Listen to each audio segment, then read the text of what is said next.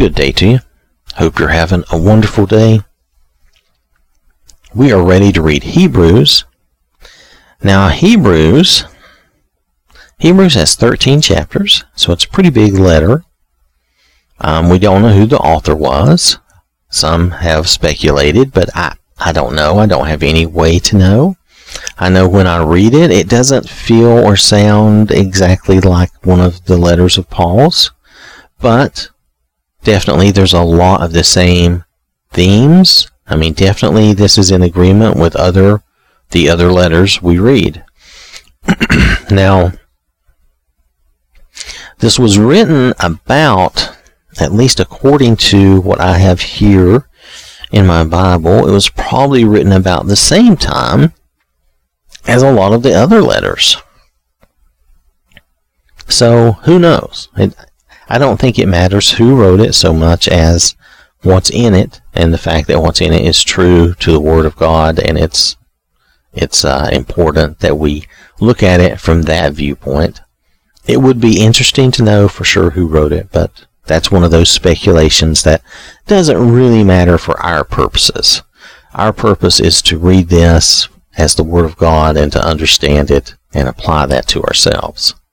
So, and I need us to remember that is overall the main reason that we're doing this is to lay that foundation to make sure that what we're reading clearly and we're understanding, and we apply that to ourselves as best we can.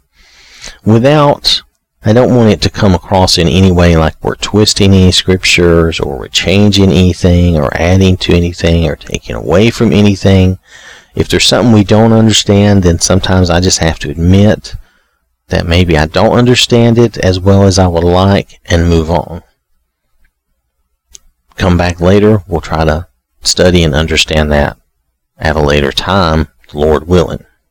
But right now, really want to try to just lay that good foundation and read through the plan, the Lord willing, is to read through the entire Bible, including the Old Testament, but definitely first here the New Testament, and we're getting there. We are slowly, gradually getting there. It takes time to do these things. I think it's well worth our time. So, alright, so this is Hebrews again, and we're going to start here in chapter 1, verse 1, and I am reading from the Amplified Bible. God, having spoken to the fathers long ago, in the voices and writings of the prophets in many separate revelations, each of which set forth a portion of the truth, and in many ways has in these last days spoken with finality to us, in the person of one who is by his character and nature his Son, namely Jesus, whom he appointed heir and lawful owner of all things, through whom also he created the universe, that is, the universe as a space-time matter continuum. Now they're getting a little, this is the Amplified Bible, they're getting a little whatever there, but through whom, I mean, we know that through the Lord Jesus, he was the Word of God, that all things were created through him. Continuing on, the Son is the radiance and only expression of the glory of our awesome God, reflecting God's Shekinah glory, the light being the brilliant light of the divine, and the exact representation and perfect imprint of his Father's essence, and upholding and maintaining and propelling all things, the entire physical and spiritual universe, by his powerful word, carrying the universe along its predetermined goal. Now, this was a very extreme run-on sentence, much like what we see in some of Paul's letters. I'm not saying that Paul wrote this, I'm just saying, here we go again. But the Son is the radiance and only expression of the glory of God, and the exact representation and perfect imprint of his essence, and upholding and maintaining and propelling all things by his powerful word. So, here he is definitely talking about Jesus, and the fact that Jesus is, as is said in the Gospels, and John says in his letter also reminds us that Jesus is the Son of God, he's the Word of God. All things were created from him, through him, from the Father, through him, and everything is maintained and kept in place and continues through him.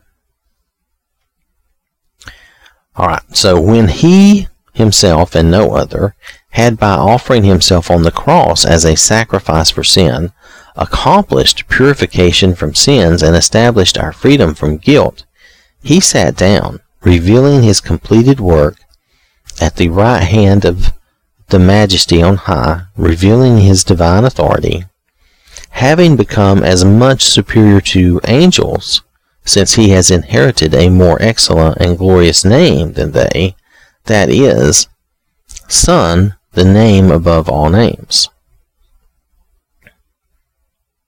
Okay, so he's saying that once his work was accomplished, then he sat down at the right hand of God, having been given authority, basically, as we know, has been stated in other places, having been given all authority from God the Father.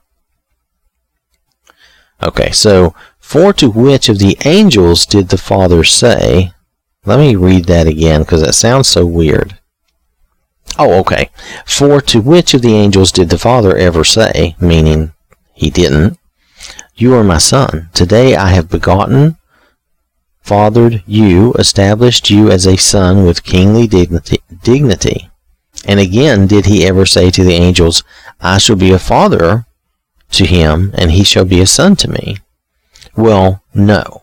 And I'm not sure why I guess they're clarifying that Jesus is not an angel, that he has authority over angels, because he is the Son. And, God said of him, not of the angels, you are my Son, today I have begotten you. And again, I shall be a father to him, and he shall be a son to me. So, he's just establishing Jesus' authority, and that Jesus is, in a place of authority and is over the angels. And when he again brings the firstborn, highest ranking son into the world, he says, and all the angels of God are to worship him. And concerning the angels, he says, who makes his angels winds and his ministering servants flames of fire to do his bidding? But about the Son, the Father says to him, your throne, O God, is forever and ever, and the scepter of absolute righteousness is the scepter of his kingdom. You have loved righteousness, integrity, virtue, uprightness in purpose, and have hated lawlessness, injustice, sin. Therefore God, your God, has anointed you with the oil of gladness above your companions. And you, Lord, laid the foundation of the earth in the beginning, and the heavens are the works of your hands. They will perish, but you remain forever and ever. And they will all wear out like a garment, and like a robe you will roll them up. Like a garment they will be changed, but you are the same forever, and your years will never end. But, and again, he's going on with this comparison, saying, but to which of the angels has the Father ever said? Well, he's not. I guess maybe there had been some who thought they should worship angels, or that, I don't know. But anyway, he's establishing Jesus' authority over angels and over everything, and that he says here that the earth, the heavens, everything, it's going to wear out like a garment. It's going to wear out, and it will be rolled up like a robe, and like a garment it will be changed. And we have other verses later on that says there will be a new heaven and a new earth. And so, but you are the same forever. Notice, again, the same we always know, we always hear, Jesus, the same yesterday, today, and forever. And your years will never end. So he continues on again, but to which of the angels has the Father ever said? Now these are, again, meant to be kind of rhetorical, like he has never said this to any of the angels, That's the idea here. He's saying this in that way, Who has he ever said this to but Jesus? No one. He's only said it to Jesus, but Let me continue. But to which of the angels has the Father ever said, "Sit at my right hand, together with me in royal dignity, until I make your enemies a footstool for your feet in triumphant conquest"? Are not all the angels ministering spirits sent out by God to serve, accompany, protect those who will inherit salvation? Of course they are. So, this is to establish that the angels, that Jesus is above the angels. He's sitting at the right hand of the Father. He is in authority over all. And to make sure that there's no confusion and that no one thinks that the angels somehow are over the Lord, or, this is just to make sure that people understand that the angels are there as servants. At the very end, he really puts it to us, the angels are ministering spirits sent to serve those who will inherit salvation. And that means Jesus. That also means us. We are in the body of Christ. We are in the church. We are citizens of the kingdom. We are the children of God. Yes, Jesus is our older brother. He's the firstborn, but we are the other children coming along behind him. And again, the angels are sent as ministering spirits to us. We are not to obey or worship or follow angels. We are to follow the Lord, obey and worship God and Jesus. That's whose authority we follow, and that's also whose authority the angels follow. And we are, but as children, the angels are here, or would be here, to assist us, ministering spirits sent by God. So, I'm not I guess I don't get into angels real big, because I feel like people can easily be distracted. Unfortunately, we have a couple of religions where it proves out that people are easily distracted and fooled by thinking that they should follow what some angel supposedly has told others. And that's not a good thing. Anytime anyone, whether it be a being of light or any other being, tells you something that's in contradiction to God's word, well, it's wrong. And that means they are not from God. That's just the way it is. So, alright. So that is the first chapter of Hebrews. And in this chapter, he is really just establishing the authority of Jesus. Jesus completed his work and sat down at the right hand of God the Father with that work completed.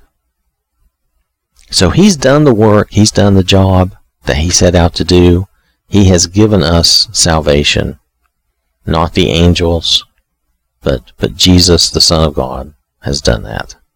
So, I want to thank you for listening. Hope you have a wonderful day. And remember, God loves you.